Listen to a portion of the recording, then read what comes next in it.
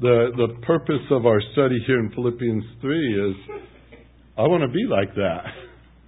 We read of the Apostle Paul's passion for the Lord.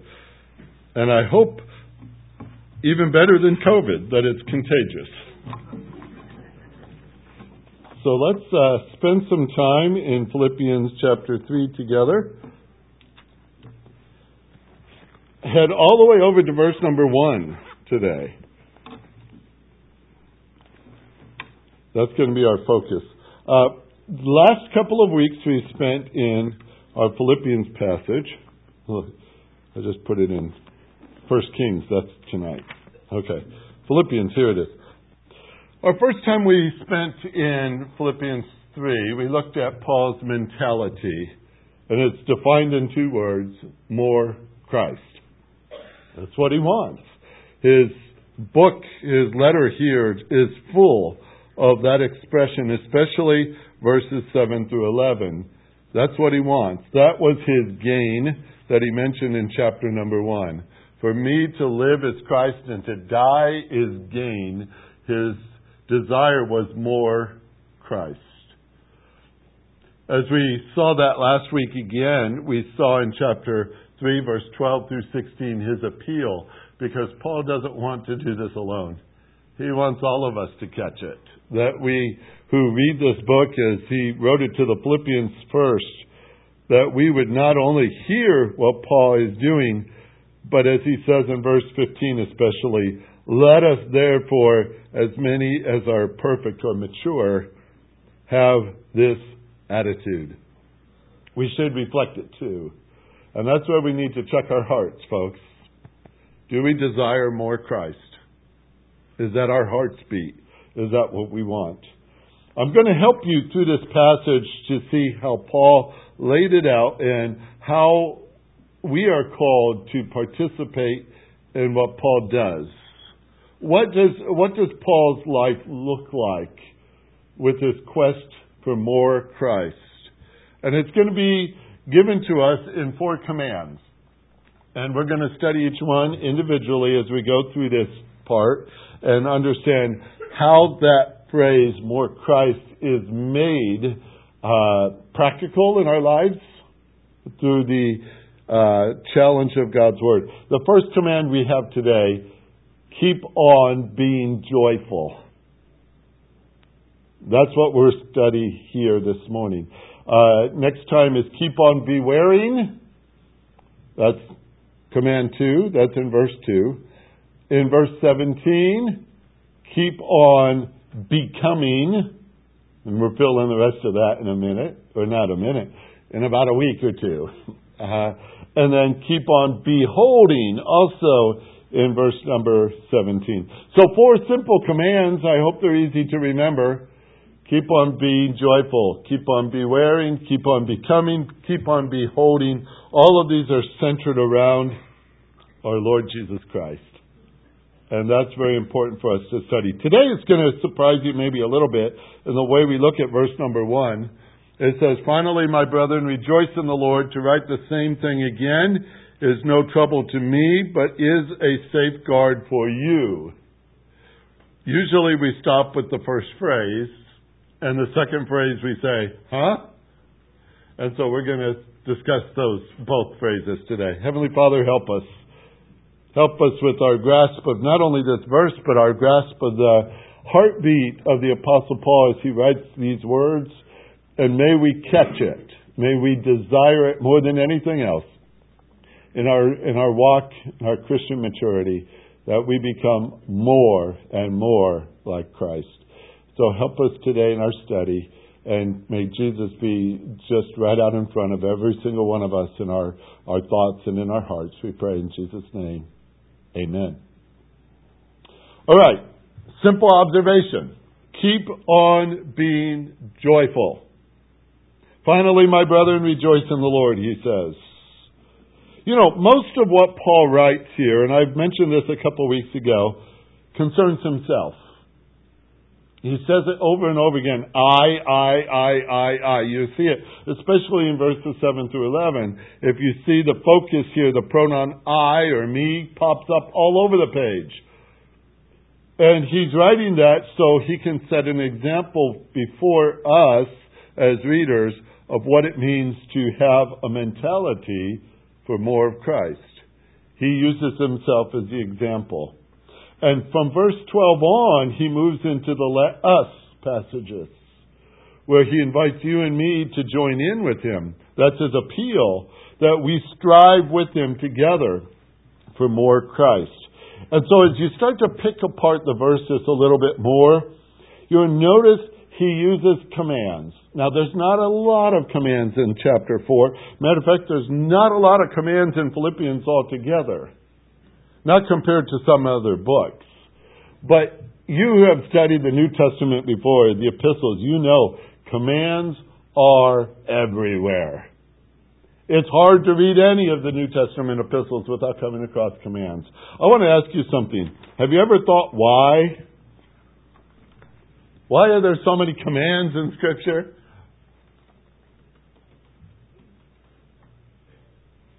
Maybe you haven't. Maybe you said, well, it doesn't matter. Would it be something along this line? We're forgetful? We're lazy? Oh, I said that word. We're lazy? We need prodded? We need pushed?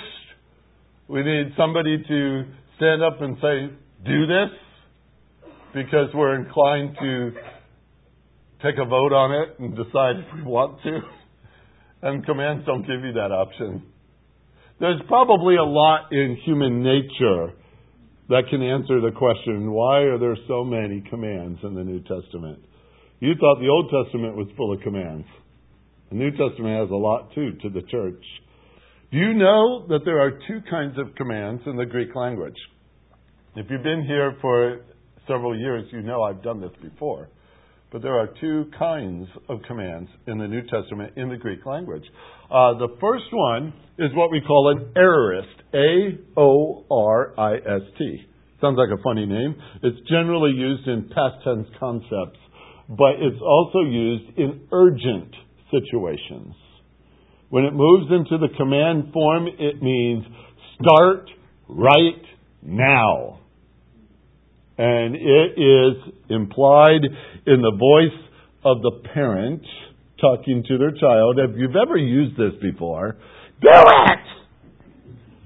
That's the command you see a lot in the New Testament. And that supposes something.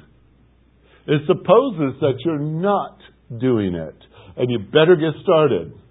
Usually it's a danger that goes with it. That if you don't do this right now, you are in serious trouble. That is one way a New Testament writer wrote commands. And there are urgent commands in Scripture. There's another way that they use, not the aorist tense, but the present tense. And when he uses the present tense, it's got the continuous concept that goes like this. Keep on going, keep on going, keep on going, don't stop. It's nicer to hear that because it supposes that you're already in motion, that you're already doing what you're supposed to do. But there is another danger, and that is, I might not keep going. This is the kind of command that goes with marathon runners who need to hear that word. Keep going, keep going. Jack, do you ever say that when you're running? Just keep going. I mean, anybody else run long distances here? So, a few. Anybody else ever run ever in your life? I'm trying to get 100% participation here. Okay. It's hard to keep it going when your body is screaming in a dozen ways, stop. Right? Well, I want to give you the secret, I believe, if I call it that, to the book of Philippians, and especially chapter 3. Many, many, many of Paul's commands to them are present tense. Keep going, keep going, keep going. He's not correcting them like he normally did with the Corinthians, who were not doing it. Get started. But here is something beautiful about our Philippian brothers and sisters in Christ. They were doing it. They were doing it. But there was a danger that Paul saw, and that is that they were likely to stop. The potential was there to stop. He gave the commands for a reason. And this is some of the hindrances that could come along that could stop you. If you're going along just fine and everything is good, but suddenly you have lost your focus. You've gotten distracted by something along the way. Now, give the Philippians opportunity to say what that could have been. Nero was already in charge. Persecution was not uncommon. Would you call that distracting? Mm-hmm. It's quite possible. They could have been distracted or focused away from their goal. And Paul's saying, keep going, keep going, keep going. It could have been the fear of the opposition. Fear. You know, that is so paralyzing. When fear strikes you, it stands up in front of you and it's so big and all, you might say, I can't move. And that might have been one of the concerns because of the nature of the persecution in their day. The 60s were very difficult years in the early church age. And that was, fear of opposition was big. Peter wrote about it too. Don't be afraid, he says. It's several of his words in the epistle. But fear of opposition could stop you. Paul says, keep going, keep going, keep going. You could even give up, by the way, if you realize how long the journey is. When you're standing here and looking way down and the finish line is far, far away, that's hard to keep the pace going. It's really hard. When I was a kid, we had to pick green beans in the garden. And my mom planted 25 miles of green beans. It felt like that as a kid. And you're out there in the middle of a summer day and you want to play baseball. And you're just starting on row number 1. And you're looking down that row and thinking, I'll never get this done. That could stop you in a hurry too. We didn't stop because we'd be in trouble. But how easy it is when you get a view for the distance, how far away you got to go yet. You could need those words. Keep going, keep going, keep going. Another way is when the world offers you an easier route.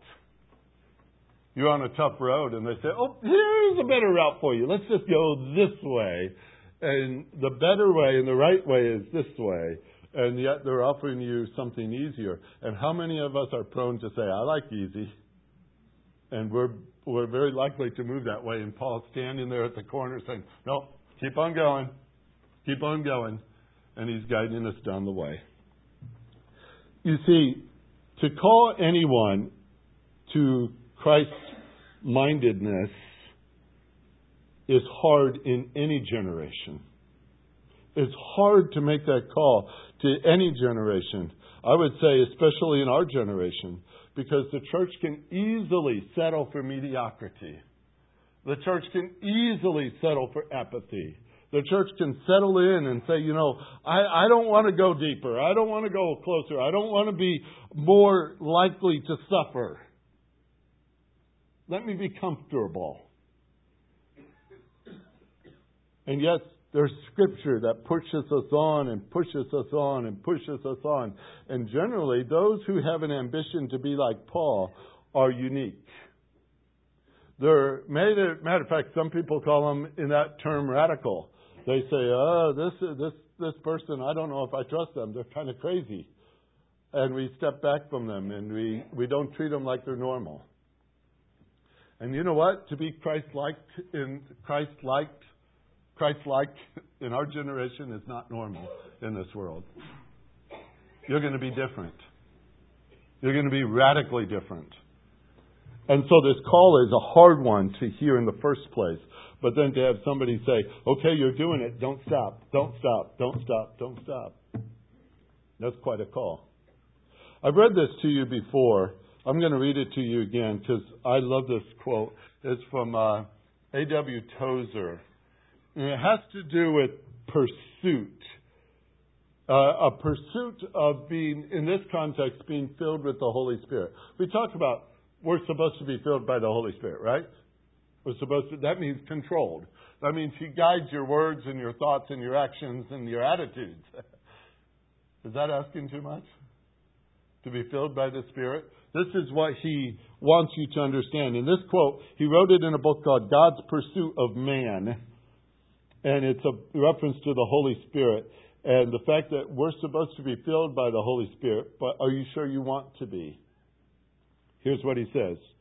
Are you sure you want to be filled with the Spirit who, though he is like Jesus in his gentleness and love, will nevertheless demand to be the Lord of your life? Are you willing to let your personality be taken over by another, even if that other be the Spirit of God himself? If the Spirit takes charge of your life, he will expect unquestioning obedience in everything.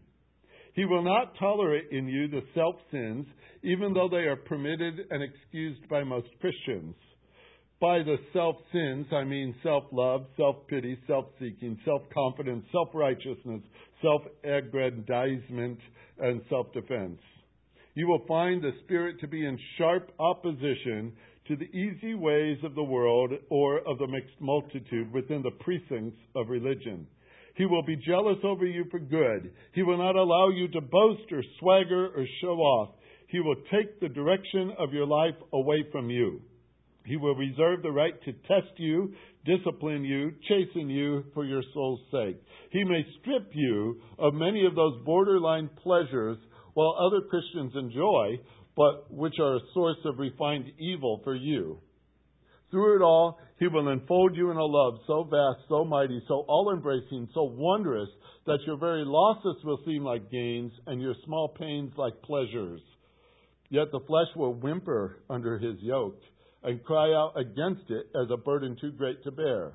And you will be permitted to enjoy the solemn privilege of suffering to fill up that which is behind in the afflictions of Christ in your flesh for his body's sake, which is the church. Now, with the conditions before you, do you still want to be filled with the Holy Spirit? You go, whoa, that's quite a question. The call of Philippians 3 is not in any way less than anything God calls us to do. When we look at a command and we consider it carefully, God doesn't plan to rescind this. God doesn't plan to modify it or to cause it to match our culture. He commands. And what does he expect? You know the word. Are you afraid of it? Obedience. The first thing I want to identify with you is the people to whom Paul writes. It's very important. It's right there in verse number 1 of chapter 3. But it's good for us to see this. He calls them brothers. This is the Philippian church he's addressing. He calls them brothers. That's his family in Christ Jesus. And it may be simple to say it, but it's very true. It takes a believer to know what they are rejoicing in and who they are rejoicing of. You can't just throw that out to the world and say, rejoice. They don't understand it. It's in Psalm 107, verse 2, that it says, let the redeemed of the Lord say so. Say what? Well, if you read Psalm 107, you'll see in verse number 1, oh, give thanks to the Lord, for he is good, and his mercy endures forever. Who should know that better than anybody else in this world but his children? We know that he's good. And we know that his mercy is great. And shouldn't we say so? We are the people who should say so, because we're the recipients of that kind of love. So he's addressing the believers here, just so we understand, as he starts to write, the command is to a believer. Don't expect it of an unbeliever, but it's to a believer. Now, he also says, in the nature of this command, rejoice in the Lord. We call it a present active imperative. I told you what present means. Keep going, keep going, keep going, keep going, keep going. That's continuous. It doesn't let up. It doesn't stop. If you graph it, it does not look like the Dow Jones. All right? It's a straight line. It's not up and down according to your day, your whim, your circumstances, what you ate for dinner. It doesn't matter. Keep on rejoicing. Keep on rejoicing. Keep on rejoicing. I teach my Greek students to use that phrase, keep on, whenever they see that command. Keep on, keep on, keep on. It just adds a beauty to the word, helps us to understand, don't quit. Keep on, keep on. Now, he's not saying get started. He's saying keep on. And that's the beauty of the phrase, is that they were already doing it. Hopefully they're not distracted. Hopefully they're not drawn away of their focus. So keep going.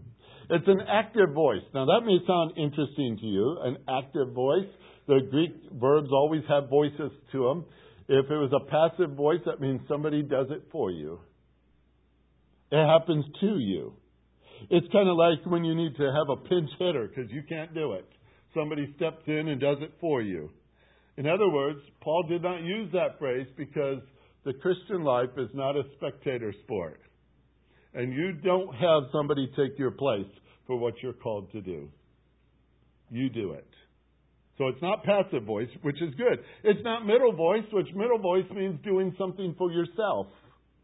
And this isn't rejoicing in yourself. That doesn't sound right, does it? Theologically, we wouldn't understand that anyway, because it's focused on Christ. So it's not that, but it is what we call the active voice, which means simply, you do it. No substitutes to take your place. Nobody else to step in for you. Don't leave this up to somebody else, your Sunday school teacher or an elder or a pastor or somebody. You do the rejoicing and I'll just sit here and ride along. That's not the command. Got it? It says, you keep on rejoicing. You do it. It's for you. Put it in big capital letters. Y-O-U. You. It's also an imperative. An imperative is a command. It's not an option. It's a command. It's not something to be considered. It's a command. It's not a suggestion. It's a command. Any command not done is an act of disobedience. I don't like to say that because I know too many of them that I haven't done. But when the Scripture gives us a command, it comes with an expectation that we will do it. That we will do it. Okay, so with all that said, here's the command. For the believer, continually keep on rejoicing. Oh, that's easy, right? Well, that's the easy part to understand. But you've got to have it in its context so you see what it is. He's not writing this so that you have a pretty plaque on your wall. I mean, there's a lot of pretty plaques that say, rejoice in the Lord, right? We like that. We have it on our Bible covers. We might have it on our stationery. Might even have a bumper sticker on the back of the car. It's easy phrase to see around the place, pictures on the wall, rejoice in the Lord. But remember, when he wrote this, there was an implication. Why did they have to keep on going? There must be a danger for them that would cause them to stop. The context reveals it. So you ready for this? This is the question. Why quit? Why would we quit rejoicing? Well, let's put it in the context. Where is Paul? He's in prison. That's a good place to start. All right, Paul's in prison. And why is he in prison? Because of the gospel and the church and his testimony. And he's in prison for it, and he's telling everybody, hey, come and be like me. Yeah, and everybody wants to sign up for that one, don't they? He says, no. Well, that's where it starts. He says in chapter 1, by the way, verse number 7. Let's back up and just see a couple of verses. Let's see the context of this. Chapter 1, verse 7. It says, for it is only right for me to feel this way about you all because I have you in my heart, since both in my imprisonment and in the defense and confirmation of the gospel, you are all partakers of grace with me. Then jump down to verse 12, same chapter. Now I want you to know, brethren, that my circumstances, yeah, he's in jail, have turned out for the greater progress of the gospel, So that, verse 13, my imprisonment in the cause of Christ has become well known throughout the whole Praetorian Guard and to everyone else. Matter of fact, it's gone on to the place in verse number 14 that most of the brethren, trusting in the Lord, have, because of my imprisonment, far more courage to speak the word of God without fear. Would you suffer for the sake of somebody else being bolder in their faith? That's a big question. That's what Paul says. He's been through that. So you're saying, okay, Paul, that's pretty tough. But Paul says, that's what I mean. I might live. I might die. After all, Nero's in charge. He's writing to the Philippians. He's pretty sure he's going to live. But what if he doesn't? Paul does, by the way, visit Philippi again, I believe, in the future. But remember his first visit? Way back in Acts chapter 16, Paul went into Philippi, and where did he spend the night?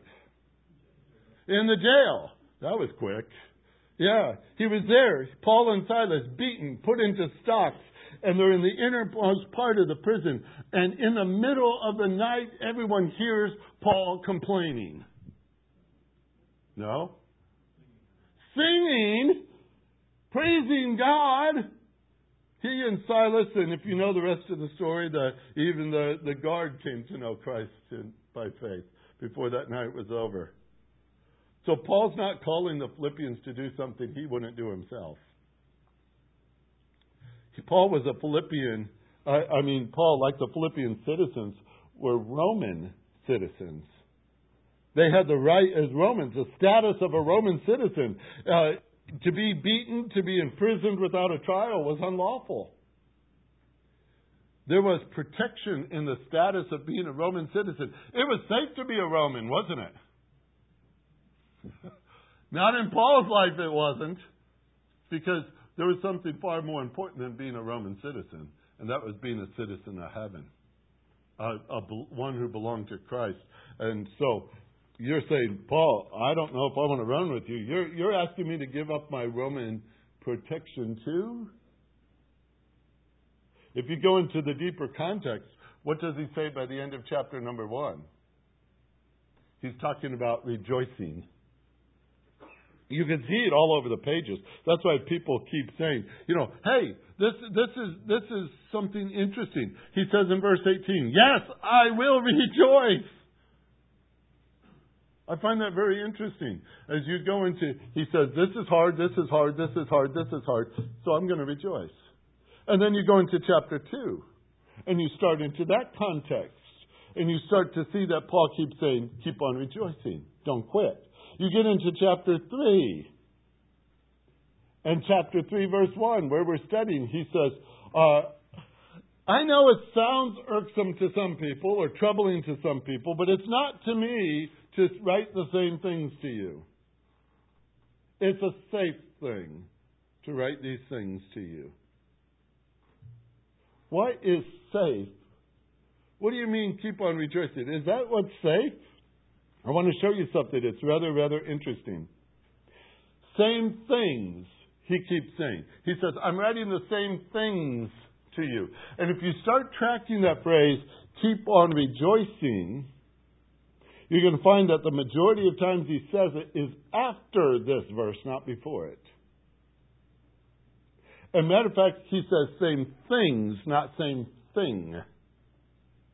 Keep on rejoicing would require saying the same thing. So now you're saying, what then is it? If it's not rejoice in the Lord, it's the same thing he keeps writing to us. It's the same things. What does he keep reminding us of?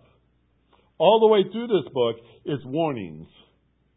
Warning, warning, warning. Back in chapter number 1, where he's talking about the imprisonment and the challenges of the faith that puts you in there, he says in verse 28, don't be terrified by your adversaries. Says that in verse 28. He says, verse 29, you can suffer for Christ's sake.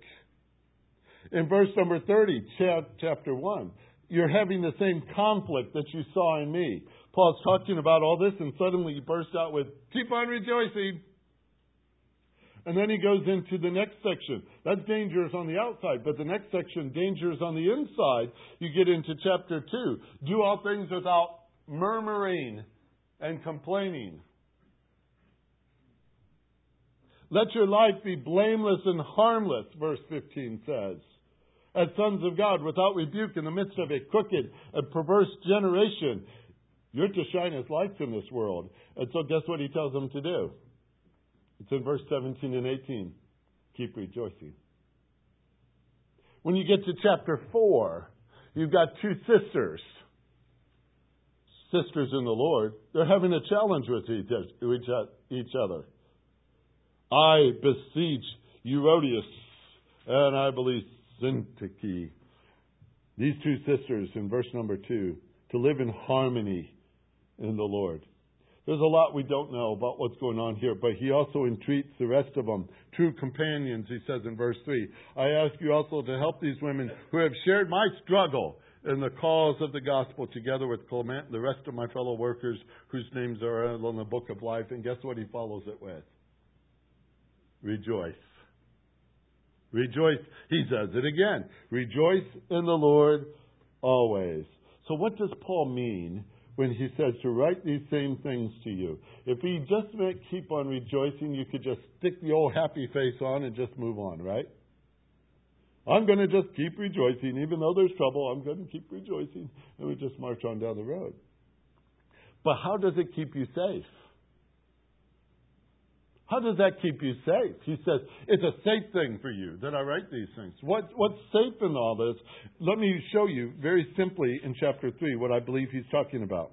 When he says rejoice, he gives a very important phrase with it. It's not just rejoice, is it? What do you see? In the Lord. He qualifies that phrase with what we call the sphere.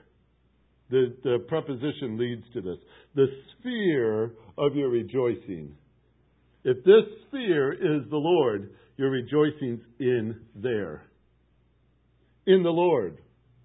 In the Lord. Who is the Lord? He's supreme. Supreme in authority. He's the controller of everything. Do you believe that? I do. He's in charge, folks.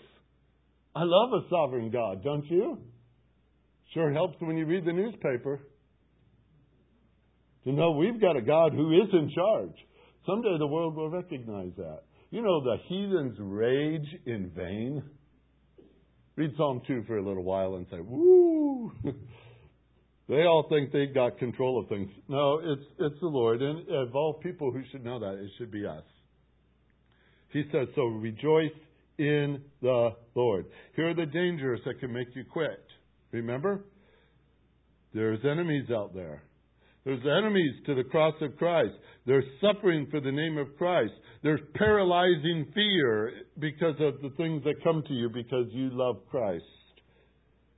This mentality of Paul's in chapter 3, verse 10, it goes beyond just living for Christ. He says, I want to suffer for Christ, the fellowship of His suffering. He goes that deep, that far, and most people don't see that as a wonderful thing. That's asking too much, Paul. He says in 128, don't be afraid, don't be terrified by your adversaries. John Calvin made this little quote. He said, Satan never ceases to dishearten believers. He endeavors to irritate us by the bitterness of the cross so that it comes to make God's name unpleasant to us. He says, we rest in the taste of God's grace alone so that all our annoyances and sorrows and anxieties and griefs are sweetened because we know Him. More times than not, the temptation is to desert it, to walk away from it. It's just too tough. We move our focus away from Christ, and we start to see the enemy. And the enemy gets bigger, by the way, the more you look at him. We start to see our opponents as if they're in control. Paul's command is to secure them. Because he doesn't just say, well, be happy. He says, rejoice, watch it again, in the Lord. That means you got to know Him to trust Him. And as you trust Him, the dangers are out there. The dangers on the outside of opposition to you. The dangers on the inside of murmurings and disputings in chapter 2, verse 14. You know how wonderful it is to serve the Lord when everyone's complaining? That's a happy sound, isn't it? When I was sharing this with the camp a couple of weeks ago, months ago maybe, it's now a couple of months, I gave them a test. We tried it. It worked really well. We wanted to see, what does murmuring sound like? The word in the Greek is gongosmos. All right? Gong, like gong. Gos, mos. Gongosmos. Now we're going to see what that sounds like. So everyone in this first quarter, just start saying gongosmos, gongosmos, whatever pace you want, just start saying that. And after I get you started, I'm going to point to this group, and they're going to do it too. All right? And then we'll have that group back there, and that group back there, and then the balcony. We're going to have 5 groups here. Ready? Let's see what it sounds like. Gongosmos. Ready? Keep going. Keep going. Don't quit. Okay. Good. That's so beautiful. Let's have them back there. Add to our chorus. Really pretty. This is really gorgeous. Okay, that group back there. Oh, yes. Everybody upstairs. You love it, don't you? Doesn't that just make your day? Why did the Lord choose that for the word to say, that annoys me? That's what it does. That whole word is annoying. And that's, I'm sorry to say, that must be before God's throne an awful lot anymore. That this is what He hears coming from the churches rather than let there be praise. We're going, gongosmos, gongosmos, gongosmos. Does that keep us from running and being joyful in the Lord? Oh, yes, it does. You want to stop it in a hurry, start adding arguments and disputing and dissensions and doubts and opinions and speculations, all in that definition of that word, into the recipe. That will take your attention off the Lord in a hurry. It will stop us. It will divert us. It will keep us from focusing on who? Christ. It works that way every time. Our enemy knows that, and he inserts that so often. That's why this command sounds so easy. Keep on rejoicing. But in its context, you have to understand it. We have to keep rejoicing in the Lord. We have to realize He is the one that we serve. He is the focus of it all. Let's keep our eyes on Him as we rejoice. You see it? That's what's safe for you and safe for me. That's what we need to be doing. And that's where the challenge comes, because it's so easy to get our eyes off our Lord Jesus. It's so easy to have them diverted to some other focus. That's why the phrase is more Christ. We need Him more and more and more and more and more. You see it? That command is pulling you that way. That's what one part of how do you rejoice in the Lord? How do you do this? You don't let your focus be distracted to anything but Christ. You need more. You need more. That's the first command. Next week we'll talk about bewaring. That one's a lot of fun too. All right, there's your challenge that's set before you. When you see that phrase, rejoice, don't forget the last 3 words. In the Lord. All right? Heavenly Father, we need help with this already. We're looking at this text and we see it and we see that these things are not so foreign to us. What happens in our world today is so fresh, like this ink is still wet. And we come to you today, Lord, and say, please, do your work in our hearts and drive us closer to Christ. We need more. We need more of Him. And I pray, Lord, that you might draw our attention that way. Please do it. That Jesus Christ be praised among us like our hearts want Him to be. We thank you for that in Jesus' name. Amen.